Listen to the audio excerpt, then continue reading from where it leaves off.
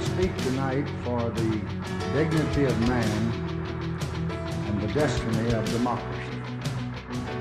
May the turbulence of our age yield to the true time of peace, when men and nations shall share a life that honors the dignity of each, the brotherhood of all. I see a world of open borders, open trade, and most importantly, open mind. Hello and welcome to the Republic, a show dedicated to history, civics, and U.S. institutions. I am your host, Jake, and I am joined once again by your host, Jeff Lopez. I'm back. He is back. I am thrilled so to be excited. back. Thank you for having me back. Of course. You're always, this is your show, dude. This is much of your show as it is mine. Love what you've been doing. Thank you. In my time off. Just informative. Things, you know, you go and when you choose the topic, it's always an opportunity for me to learn. I came to it by watching the Democratic debates and kind of reading the discussion around the different candidates, and it's like there's such a it seems like there's such a division within the party. Like we have like there's the progressive wing and there's the moderate wing, right? And you hear a lot about both sides. Can a progressive candidate beat the the incumbent president in November, or is it safer to go with a moderate, or is a moderate just more of the same? And absolutely, there's all of these debates surrounding that, yeah. And I was like, but what is it that fundamentally makes the biggest difference between a moderate and a further left wing progressive? And so when I was going between the different topics I could go over for this particular episode, it was the difference between the progressive wing and the more moderate wing within the Democratic Party. I found like the biggest difference in terms of ideologies comes down to economics. And I think the biggest contention between moderates and progressives is to what extent the government should have a say in the economy and the economic choices of its citizens, both on the supply side, the producers, and the demand side, the consumers of that equation. In this episode, I want to survey 4 different economic theories / ideas that underpin political economic ideology, and and those are the policies of socialism, free market economics / capitalism, mercantilism, and social democracy. So I'm sure there's a few terms our listeners have heard. Obviously socialism is thrown around a lot in our discourse, and capitalism, and those are like the 2 big ones for sure. Not so much with social democracy and the much older mercantilism, which has kind of died out. But when we get to talking about mercantilism, I think we'll see that it's actually kind of coming back a bit, right? Especially through trade, and we can talk a little bit if that's good or bad. But those are kind of like the 4 main political economic philosophies that you see kind of govern. So with those 4, I want to talk about how governments institute them through policies and what that might look like. And at different points, we can kind of discuss too how the United States has employed kind of policies from all 4 ideologies and kind of where we're heading now. We always kind of take a future trajectories look. Right. And one kind of point of contention for me is like we're talking about like how the term socialism is kind of like haphazardly thrown around. Absolutely.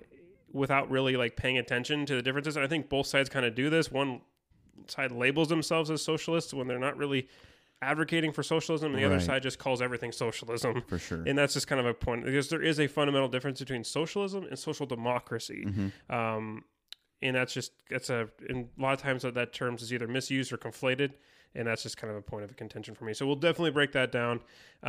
Anyway, before I start on this whirlwind venture into political economy, I want to draw attention to the other shows on KXRW. Filibusters with John Oberg, The Common Good with Joe Clemens are amazing shows that discuss important issues in the greater Vancouver area. If you have an eclectic music taste, I encourage you to check out Gordon Green's Music Planet or The Mud Club with Ivan Ivan. Or if you want to listen to some really cool local bands, check out The Vibe with Ryan Reed. If you like KXRW and if you like what KXRW is doing and want to support us, please consider donating.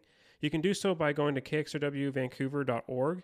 Any donation helps keeps this radio station going and ensures that this community continues to have a voice. So now let's talk some economics. All right, I'm buckled in, dude. All right, we'll start with mercantilism because it's the oldest of the 4 I highlighted earlier, but also because it created the economic environment for capitalism and in the opinion of some, ultimately caused the American colonies to rebel from the British. We'll start with a short clip from Investopedia, which is a great resource for understanding economic concepts and terms, and then I'll go a little deeper into this idea from there. So here we go.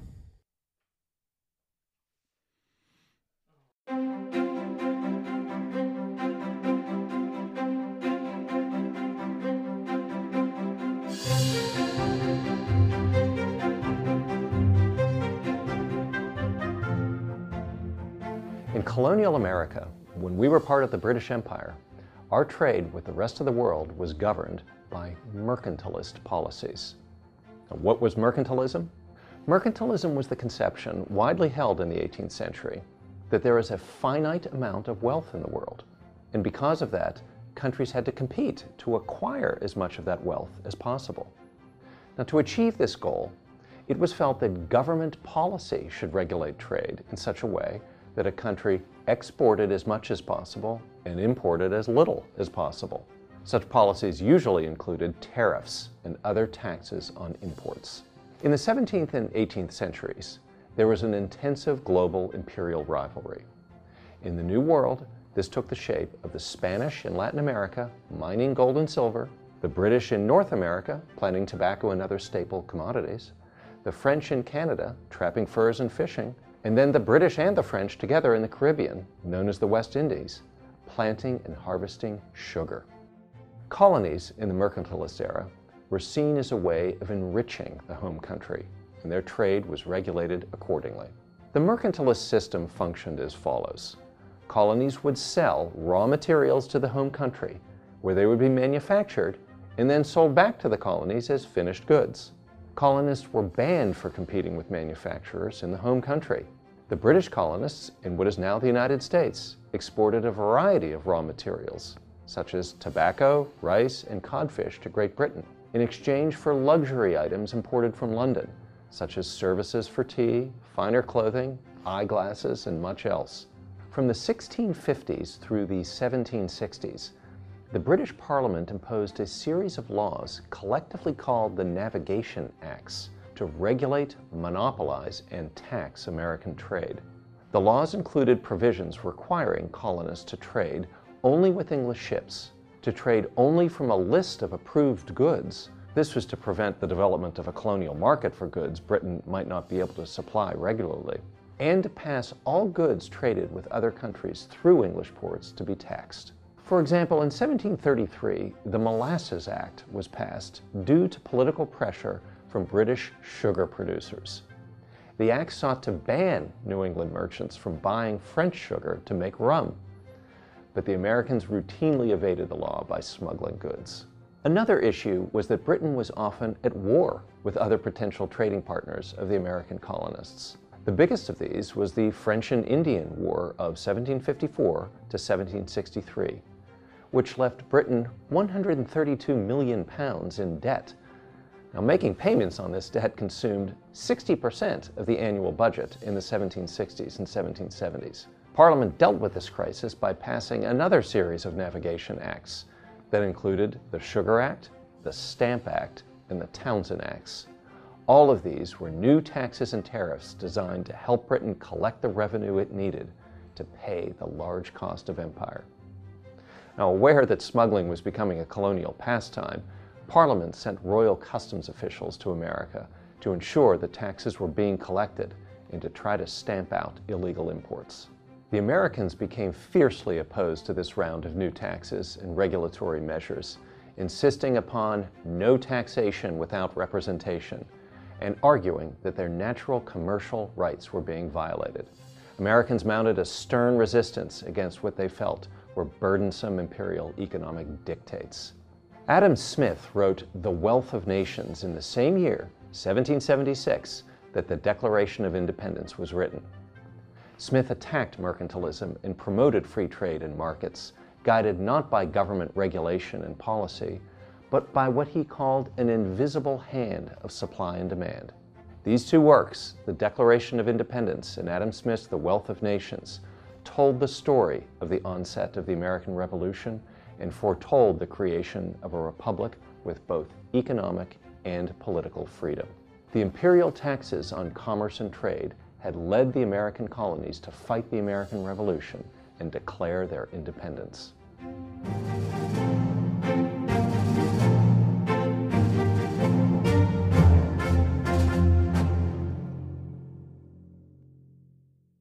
So before, when you sent this video to me to kind of analyze, the first thing that I took away from it was this idea of a finite amount of wealth, right? And when you're in this episode, this video mostly is discussing the American colonies, right, and its relationship to Britain, but also in relation to the world and trade and how all of that expanded. But it's just interesting how this isolationist, protectionist idea ultimately led to the Americas, the United States developing, right? But the video did a great job at laying out kind of like how everything slowly just led to one thing or another. If this idea of finite amount of goods, and you're only exporting a limited amount of things, right? Naturally, you're going to run out. So then that led to establishing colonies, right? And then now you have another resource of goods, but now you can see how that can be problematic. Mercantilism to succeed when you're closing off your borders to foreign goods to try to protect your domestic economy. You see this a lot, and actually in fledgling countries with exports that are only in one or two sectors, unlike a diversified economy like the United States. But you'll see a lot of protectionist policies, because what happens when you use tariffs and you use quotas, what it does is it artificially drives the price higher domestically for that product. Right. So with mercantilism specifically, which is going to put high amounts of tariffs on all products coming in. Right. So what that does is that because it's increasing costs, what it does is it helps the suppliers in producers, because they're getting more for their goods and they don't have to compete with foreign goods, right? So if France and England are both have sugar plantations in the Caribbean, if like say another colony in the British Empire wanted to buy French sugar, it will naturally, that competition will naturally drive down prices. So they wanted to, because there was this view that any sort of relative gains made by others was a direct threat to national security, that you wanted to limit the amount of trade that your subjects were doing with others. Right. Because not only was it tied to, did you think it was tied to your nation's wealth, but it was also tied to your nation's security. And what this ultimately did was, over time, you see this with the expansion of colonies, especially into Africa, right? With the what they call the the carving up of Africa and the conference of 1885 and 1886. The hope was that this colonial game was going to push away tensions from the metropoles, which are the centers of the empire in Europe. But really, all that did was create tensions all over the rest of the map as these different empires were maneuvering to try to get it complicates colonies. It so much. It does, and because colonies were captured markets, where they would extract the raw resources back to the industrial facilities in the metropole, and then they would sell it back to those colonies at a higher price. Yeah, it's insane. So it's the only way that mercantilism works, because over time, because you're keeping those consumer goods high due to tariffs and lack of competition from outside sources. You have to try a way to make that production cheaper, and the way to do that is to have essentially slave labor in these colonies. Right. So the video talked about a finite amount of wealth, right? But I can't help but think of this finite amount of exports and goods, but then also almost a limited lifetime of what you can do. So at first, it's just the state's goods and only what they have. And now that they've colonized a new place, it's like a new lease on life as far as economically. You're only exporting a certain amount of things until people started colonizing other places. Now you have new goods that you can include in that whole economic system. But it just seemed like there was a finite amount of wealth, but a finite amount of success in that economic system. You're spot on with that. And that was one of Adam Smith's biggest critiques of mercantilism, is that states aren't specializing. And we get into something that's called comparative advantage. And that is that you are most productive when you're doing what you do best. And because not every single country is going to be really, really good at making a specific thing. So if a country specializes in what they're best at, or if we can break this down to even simpler level, which if you've got like 100 people all working towards one finished product, if you have one person who from this beginning to the end makes everything for, I don't know, a desk, right? And you have each person working from the start to finish on one particular desk. That's a slower process under capitalist thought than if you had one person who just focuses on drawers, one person just focuses on knobs, one person focuses on putting it all together. Right.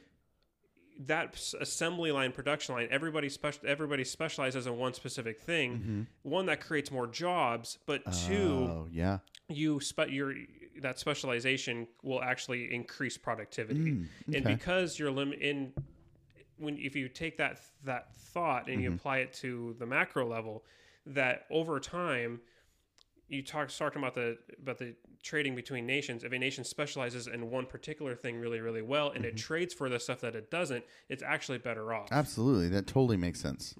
So, really, mercantilism today can't be successful because colonies are just not a thing that exists anymore. Right.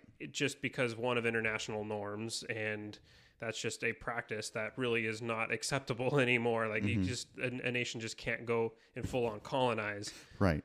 Per se, you can still see bits of it rising up in around the world. Like what is Puerto Rico to the United States, right? But ultimately, in order for mercantilism to be sustainable over time, is it needs those captured markets, and those just don't exist just don't exist anymore. But that's not to say that protectionism doesn't still exist. Right. And I think that this use of tariffs and quotas and stuff by the president to try to force other countries to do things that they wouldn't otherwise do, using the weight and the economic power of the United States, I think definitely kind of harkens back to that very isolationist, hard border style vision of the state and its economy that was prevalent during the mercantilist era. So with that, I think we're going to take a break. When we come back, Jeff and I are going to then discuss the next two political economic theories, and that is capitalism and socialism. We'll talk a little bit about Tragedy of the Commons. Thank you for listening to The Republic. I'm Jake. And I'm Jeff. We'll be right back. Why settle for fast food when you can have fresh food? At 6th Avenue Bistro, the menu emphasizes local ingredients and authentic preparations that highlight the flavors, textures, and colors of the season. More information available about their menu, happy hour, and catering services at 6thavenuebistro.com. And Farrar's Bistro is their sister restaurant, also located in Vancouver, Washington. With its family-friendly vibe and comfort food with a flair, Farrar's Bistro has attracted both Vancouver locals and out-of-towners since their doors first opened in 2007. More information available at farrarsbistro.com. That's FARRARS bistro.com. Community radio like this is brought to you by the generous support by our founding sponsors at ADCO Commercial Printing and Graphics, Clark County's local print shop since 1993. ADCO features stationery, posters, flyers, tickets, business cards, stickers, catalogs, and much more. Print on anything and mail anywhere. Learn more at adco1.com. That's ADCO, the number 1.com. You are listening to the Republic on KXRW. I'm Jake. And I'm Jeff. In our last segment, we talked about different political economic theories and how they kind of relate to this broader debate about economics that is happening in the United States and the terms socialism and capitalism. And we just want to kind of define those and give a little bit of a discussion around what they are and how they influence policy. Just so when you are having a discussion about that amongst yourselves and with people out and about, you have a little bit of better understanding of what those terms actually mean. Right. So I brought up Adam Smith, who's been kind of considered the father of economics, economic theory, and he is attributed with the theory of capitalism. Right. And capitalism is an economic system in which private individuals or businesses own capital goods. And that's the biggest difference between capitalism and socialism, is that on one hand, the state owns the means of production, which is all of the goods and everything necessary for making things. Right.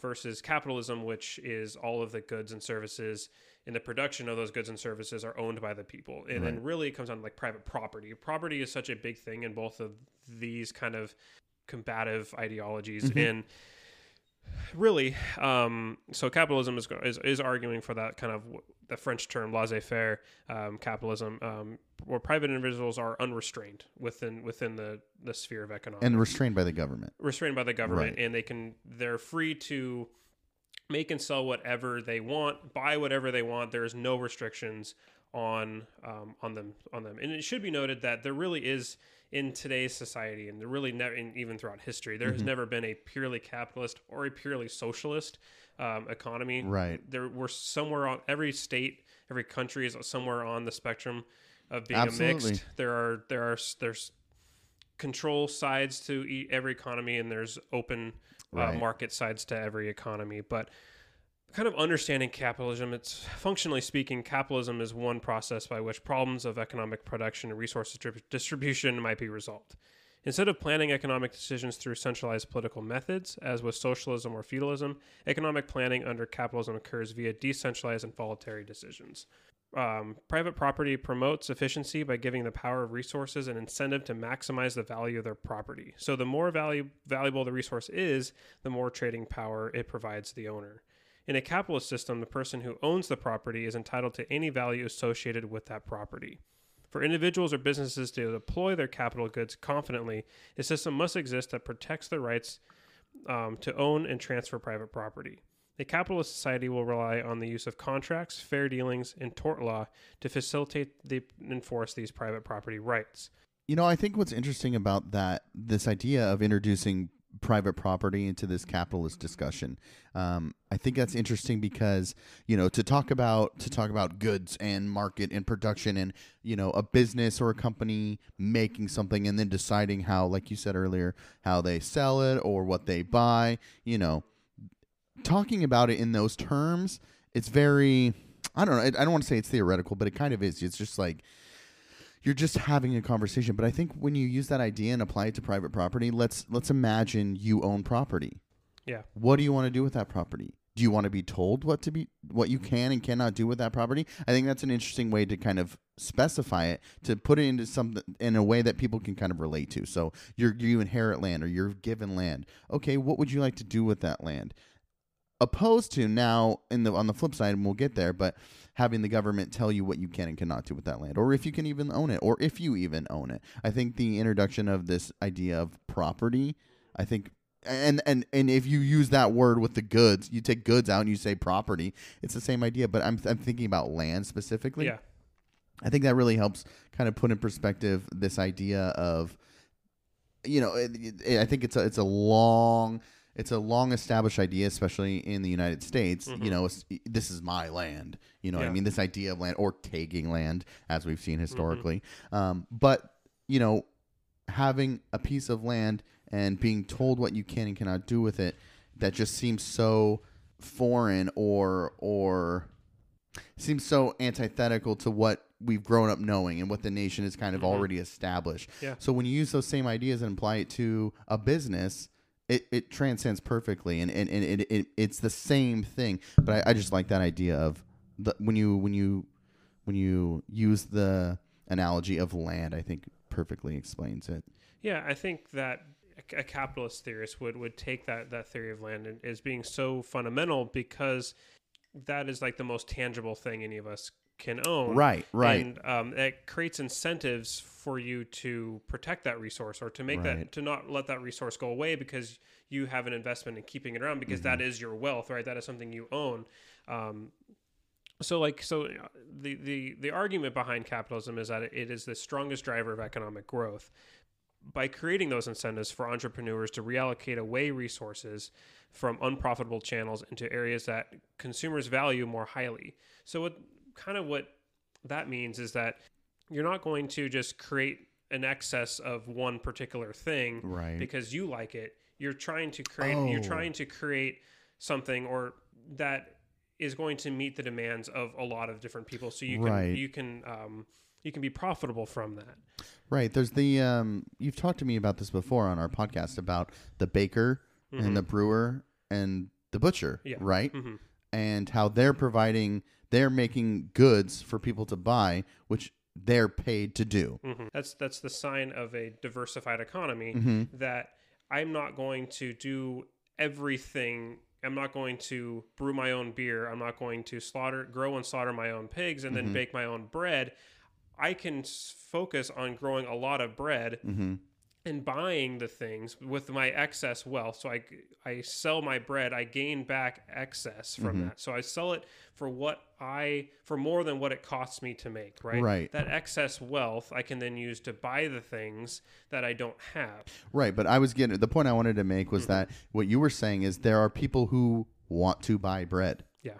You know what I mean? You're not making something that people don't want. Exactly. But you're buying a product that people want to buy. And one of the critiques of a command economy or a socialist economy is that those decisions are not made by the producers, by the people who own that. It's made by the government who is trying to determine what levels of demand would be. Whereas in a laissez-faire idea is that everything exists basically on a graph, and you're trying to find the perfect equilibrium between supply and demand. And the thought behind capitalism is that if you let the aggregate demand and the aggregate supply, which is basically all purchasing and all manufacturing, decide that, is that it does it much better, more naturally, because you have suppliers who are seeing, okay, well, so much of this particular unit is only selling so much, so we're only going to make this much next quarter. Right. Versus a government who's less responsive to that and is a little more clunky at maneuvering, is much slower to recognize, and they're going to say, well, we're going to create so much of this, but that can create so much inefficiency, because what if they make too much or they make too little? Too little will cause the prices to skyrocket. Right. Too much causes prices to crash. Creating price guarantees also creates inefficiency. So the thought process here is that even though capitalism is prone to shocks, you have high volatility. You can have necessarily high volatility within the market. It is still a better option to a completely state-owned. By the volatility, economy. you're talking about the peaks and the recessions. Yes, exactly. Okay. So you have recessions when aggregate demand drops, Right. and then you have it picks up when aggregate demand rises. So now we've kind of highlighted what the kind of basics of capitalism is in terms of political economy. There's clearly critiques, and I think Right. that's one of the biggest complaints with capitalism today is that capitalism is not equitable. Or also the argument for maybe more state influence or control in some aspects. Definitely. The critiques are always the counter to the critiques is always going to be like, well, we need the government to regulate something. So what are some of the critiques that you found? The capitalist economy is unconcerned with equitable arrangements. So it's just economy between equity and efficiency. If you think about it, kind of like the difference between supply and demand, they have inverse relationships to each other. Right. So equity and efficiency is kind of the same thing. If you're going to get complete max production, you're not worried. Okay. You're not worried about a lot of the things Right. that humans care about, right? We're not all Vulcans here. So we're not concerned with how many hours in a week a worker is going to work. We're not concerned with what ultimately it does to what our production does to the environment. Oh, okay. Per se. Yeah. Now, in the long run, we may care about that, because if you're making things above its carrying capacity, right, ultimately you're going to be making less and less quality goods because the resources aren't there. The resources are depleted. We're not doing anything to maintain that. Right. That gets us into the problem of the tragedy of the commons, which is, to use an analogy, is you have like a massive grassland pasture, and I'm a oh, sheep. you've told me this. I love this. I love this. And I'm a sheep herder, Yes. right? And so this is the sheep herder analogy. Yeah. And it's one of my favorite things. And Again, reverting back to land for the analogy. It's so good. So this is a free access piece of grass. Right. me as an individual sheep herder, I cannot keep you, another sheep herder, from allowing your sheep to graze on it. No, you cannot. I cannot. So the problem is that you and I have enough sheep that and there's enough grassland that no matter what, we're not going to ever diminish this resource For one another. Right. But as others start to come in, other sheep herders, other people wanting to use those grasslands, because it's open access, we can't exclude them either. So ultimately, we can either try to regulate ourselves, which I can't trust without an arrangement that you and I are going to make the arrangements, and also with these other sheep herders that are going to preserve this resource. That was my first thought. You and I making an arrangement now to help each other out against the others. Now they might be arranging things, and it could just get so complicated. It can get very complicated, but also think about it. If I know that if I ration myself, but you're rationing your sheep, right? That resource is going to be gone anyway. So I might as well use as much as I can, because I can't trust that somebody else isn't going to do the same thing. So what it causes is tragic in nature, because we would all be better off cooperating and trying to limit ourselves in its usage. But because there isn't sort of any sort of regulation that regulates behavior, any sort of government entity or a private ownership of something where I can enforce a specific behavior, ultimately that grassland all dies off because we're all using as much as we can because we don't trust each other. Capitalism's way of fixing tragedy of the commons is to make the commons no longer open access, but to make it private. In that way, there's an owner of that who has a incentive to keep that source livable. Right. But the problem is now that it's private, it can be exclusive. I can tell people who can't go on it. So there's other sheep herders who need that resource, but I'm telling them because I can control who comes on. This is my private property. Right. I'm not worried about the equity of everybody being able to use it. Right. On the flip side is you can have a public ownership of the commons, which is, we say you and me and some other sheep herders get together and we decide, okay, we're going to regulate this. We don't really own it, but we're like the stewards of it. Right. We can go when we use the combined force to govern people's usage over it. Now, in any particular commons, it can be grasslands, it can be oceans, it can be anything in the environment, anything that's that is a finite resource that through overusage is going to be destroyed. The answer to whether it should be public or private is up in the air, and it's not, and you can't really say that one is good for every other instance. But it's finding that middle ground between private and public ownership, I think is really kind of where we're trying to aim for. Right. So when you're talking about that equity on the macro scale, are we talking about equity as far as the wealthy and the poor? That's one. Okay.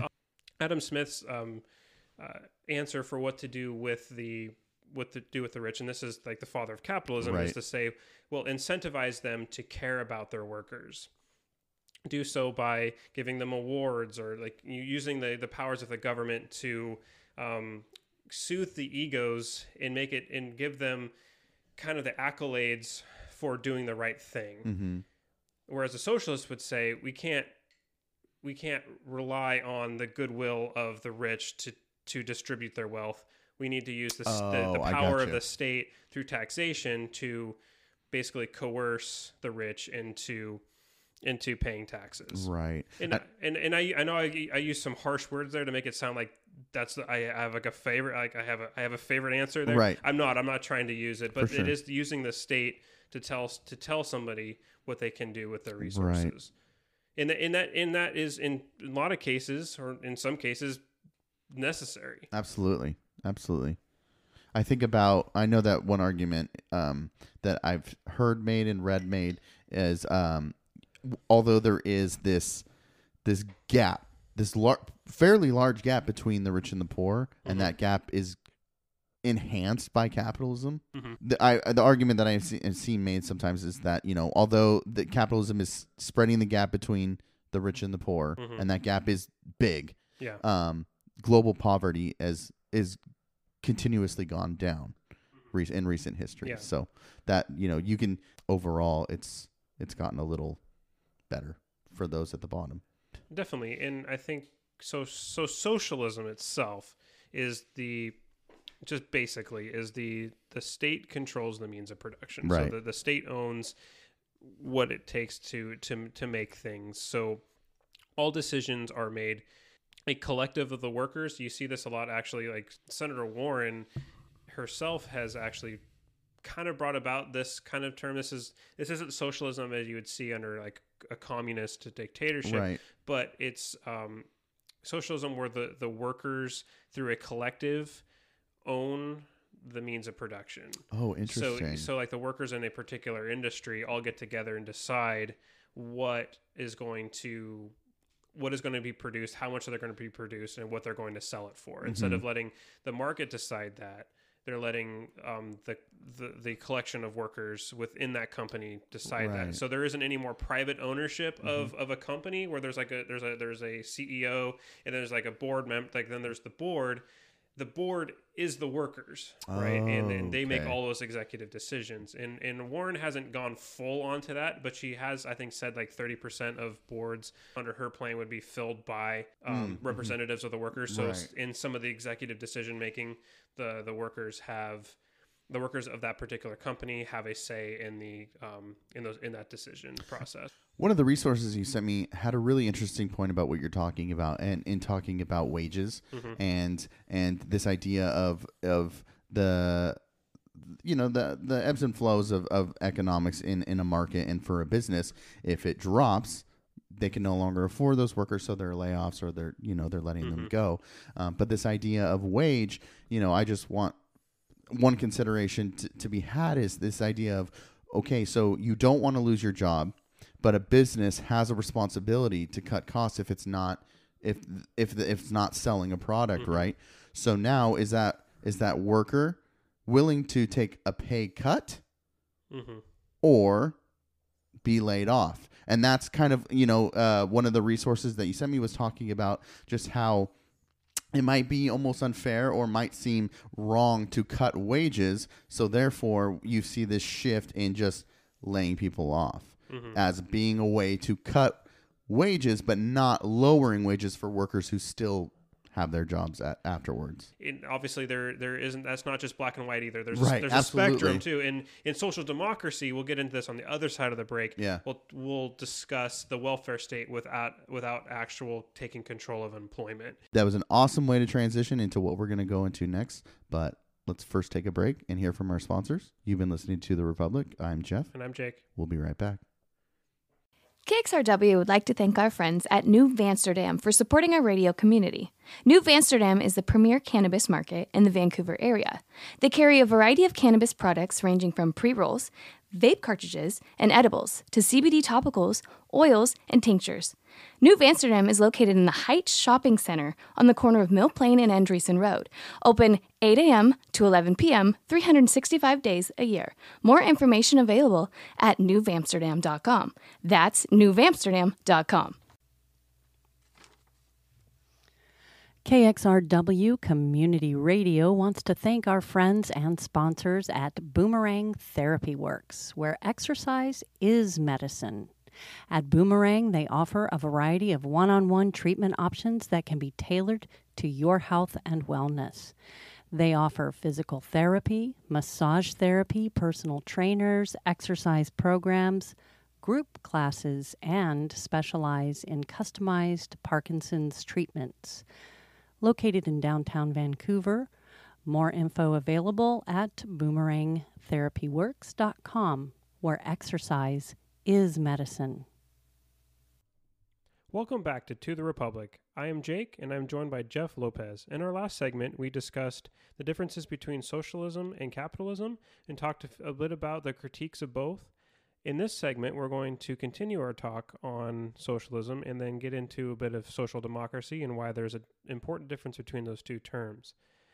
From here, I think we're going to turn it over to The Economist. I found a short clip I think that really sums up socialism well. So I'll I'll just let the audio speak for itself. Karl Marx is often described as one of the greatest thinkers of the 19th century. His writings have inspired revolutions and generated centuries of fierce debate. Born in Prussia, now Germany, in May 1818, Marx believed that capitalism, which was in its infancy at the time, had serious flaws. Marx claimed that in pursuit of profit, capitalists would encourage their ideology that work is good, leisure is bad, and material things will make us happy, embracing mass production, depriving workers of job satisfaction, at the same time exploiting the working class.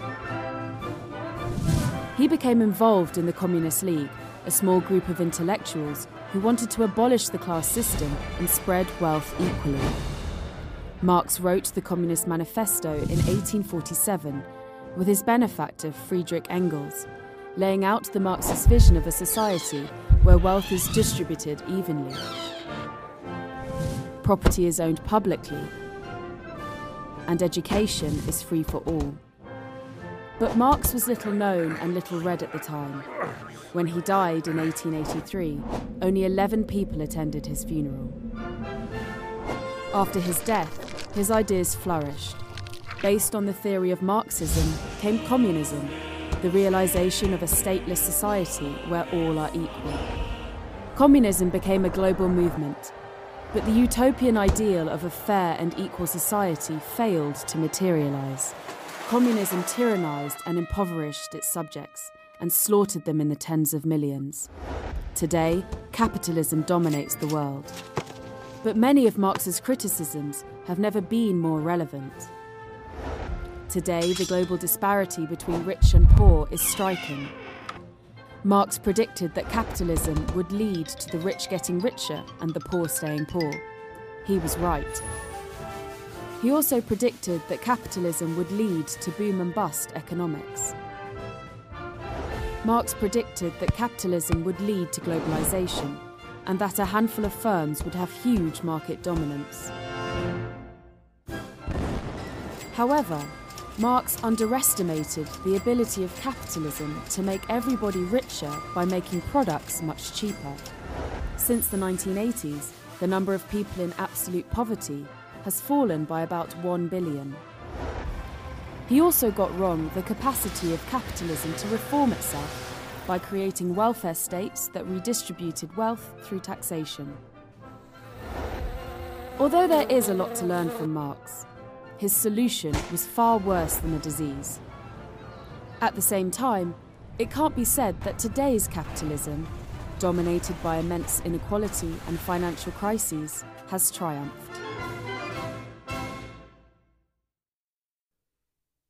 So one of the things I found interesting about that video specifically was it talking about a number of firms dominating the economy. Right.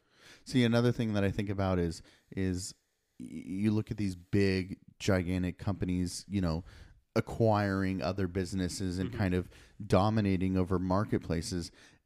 Marx is warning against that, right? But then the other alternative is the government. So now you're looking at 3 or 4 businesses, controlling things based on the benefits of their production and sales, or the government controlling things. That's why, again, through this whole thing we've talked about, it's not either black or white or either or, but there has to be a balance between it. And I think that socialism does offer some great things and arguments that can't be completely just thrown out. Oh, for sure. So what that video kind of led us to, and what we're talking about is Marx's critiques on capitalism, which we discussed. But what is it that socialism brings that might be worth considering? So you have to understand where Marx was coming from socialism. Is you have to kind of understand the historical context for sure in which he was writing, and that was in the height of the British Industrial Revolution, where none of these social programs and that we're kind of accustomed to today, like a 5-day work week, right, a 40-hour work week, having paid holidays, any kind of regulations, if you got hurt, normalities, if you got hurt on the job, there's workers' compensation, something that you're not just going to end up on the streets if you're hurt, which often happened in these very dangerous jobs working in mills and factories. Right. So a lot of the stuff that wasn't the case. If you were hurt, you were on the streets and you're a beggar. If you were maimed or crippled while on the job, there was nothing there for you. You basically ended up starving. So you have to understand, where his critiques was coming from is that. And I would say like capitalists, unregulated in its purest form, driving for production is what he saw in the time he was living in. Yeah, definitely. There was, like you said earlier, there was no regard for human health, environmental health. It was all just to produce something. So that's what his writings were a reaction to. Yeah. And I think that capitalism at the time was very concerning. It was, and it forced capitalism to have to reform. Right. And another thing that ultimately socialism gives you is that you can nationalize or make public goods and services that are absolutely necessities for humans to live. And what is the most equitable way of doing that? Should you have to pay a private company for access to water, or is the government better situated to be able to equitably give access to its citizens those basic necessities? Right. Or you're relying, or as Adam Smith would say, you're relying on the benevolence. So there's definitely, you can see where some of making those goods public where equity does trump efficiency in some areas. And I think that realization is what ultimately led capitalism to revolutionize into more reforms that you see after the Great Depression, but really after World War II is when coming out of that Great Depression, World War II, and you start to see what massive global inequality create. That gets us into Keynesian economics, which was capitalism's answer to the rising of socialism. And those reforms, I think were instrumental in capitalism's survival in relevance today. So we'll get into another video from Learn Liberty that I think really discusses this well. Simple way to think about the Keynesian model. Keynesian, New Keynesian, but let's boil it down to essentials. Economic downturns are very often caused by a shortfall in aggregate demand. Aggregate demand you can think of very crudely as spending. So more formally, aggregate demand is consumption plus investment plus government spending. Think of that as a flow of funds, a flow of revenue directed to producers of goods and services. Consumption plus investment plus government spending. If aggregate demand falls, in essence, that means the flow of revenue to producers of goods and services is also falling, or it's lower than it had been, or lower than we want it to be. And this creates a problem of economic adjustment. The question then is, how well does an economy handle this problem of economic adjustment? There exists an equilibrium, to use that famous economic phrase, which has become a kind of joke, but there exists an equilibrium in which that flow of spending falls, and at more or less the same time, wages fall also. So even though spending is down, costs and expenses are down, and businesses can keep on producing what they had been producing, keep output at its previous level, keep profits at their previous level, and so on. But although that's a possible equilibrium, very often that's not what happens. There's a problem, and economists call it price and wage stickiness. Let's focus on wage stickiness. So if we're talking about costs falling for a business, for a lot of businesses, the main cost, especially at the margin, is labor cost. It's hiring more people. It's paying someone to do something. So if your revenue is falling, to keep your same profit in real inflation-adjusted terms, it's very hard to cut the wages of your workers because workers don't like having their wages cut for reasons which are maybe emotional or economists would call behavioral. But think of it as a problem of morale. If you've been working 7 years at a company and all of a sudden your wage is cut, you feel like you're not valued anymore, you feel like maybe you'll be fired, you feel you're not treated very well. You complain about the boss, you don't work as hard, maybe you create trouble, in extreme conditions you sabotage production. And it's very costly for bosses in many situations to cut the wages of their employees. So wages are somewhat sticky, and often if that flow of revenue is slowing down, what will happen is the employers lay off some of the laborers, very often the least abled ones, and then you have increased unemployment. Those people don't have jobs, their expenditures fall. That in turn contracts revenue streams for other parts of the economy, and you get this progressive downturn where many different sectors at once are all shrinking or contracting or falling back because of this initial shortfall of aggregate demand combined with what economists call price and wage stickiness. Particular strengths of the Keynesian model. The first strength of the Keynesian model, first and most obvious strength, is that it explains a good deal of real-world business fluctuations. That is, you can go out and look at economic history and you find numerous important cases where a major problem or the major problem has been a shortfall in aggregate demand. The classic example, I think, is the Great Depression. Go back to 1929 through 1932. You have a very large number of bank failures in the United States. People essentially lose their checking accounts or lose part of that value. Consumer spending is much lower. There's a big negative shock to aggregate demand. And as a result, you end up with this shortfall in economic output. The Keynesian model explains some parts of the Great Depression very well.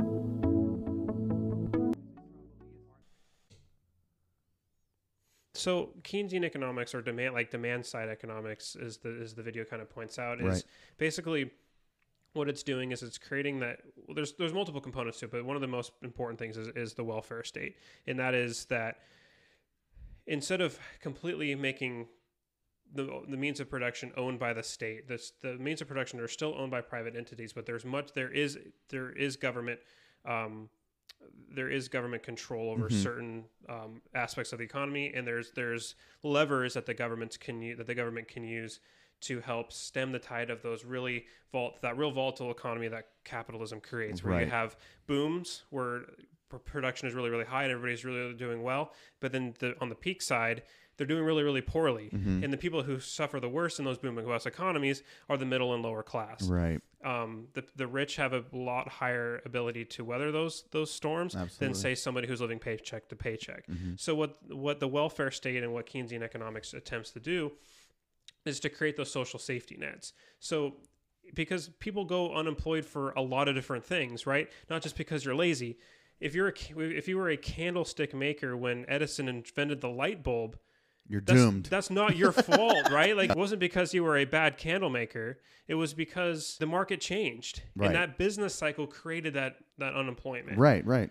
So having a social safety net where someone can not end up having to losing their home and are out on the streets because they can't pay their bills that month, having some sort of government program there that allows somebody to stay afloat long enough to find a job in a new industry, to go into retrainment, are all very equitable programs in policies without intruding on the overall health that capitalism does bring to the economy in terms of production and entrepreneurship. So you kind of get ultimately the best of both worlds here. Absolutely. There's a balance. The other side of the Keynesian economic model is monetary policy, and I think you see that with the creation of the Fed. And that is that you have fiscal policy, which is like taxation and government spending. Right. And that is completely designed by Congress and the president. The Fed, at least in the U.S. model, controls monetary policy. So they control the amount of money that's in the economy. And this wasn't present prior to the Great Depression, but after the Great Depression, they instituted this. And what the Fed does and what monetary policy does is that when the economy is really booming, right, the Fed will limit the amount of money that is in the economy by lowering the amount of money that the banks can lend out. So what that does is that it tries to stem inflation. Right. So when ultimately that cycle does take a downturn, it's not as bad as it was had there had been no regulation, because inflation will cause higher peaks and troughs. Vice versa, if the economy is doing really bad, they will influx the economy with money to help try to spur aggregate demand, trying to increase buying to get production higher. So so money will flow back into the economy. The disadvantage to Keynesian economics is that you're sacrificing those periods of 6 to 10% of GDP growth in a particular quarter or a year, for only maybe 2 or 3. But you're not having those periods of 6 to 8% drops with massive amounts of unemployment on the backside.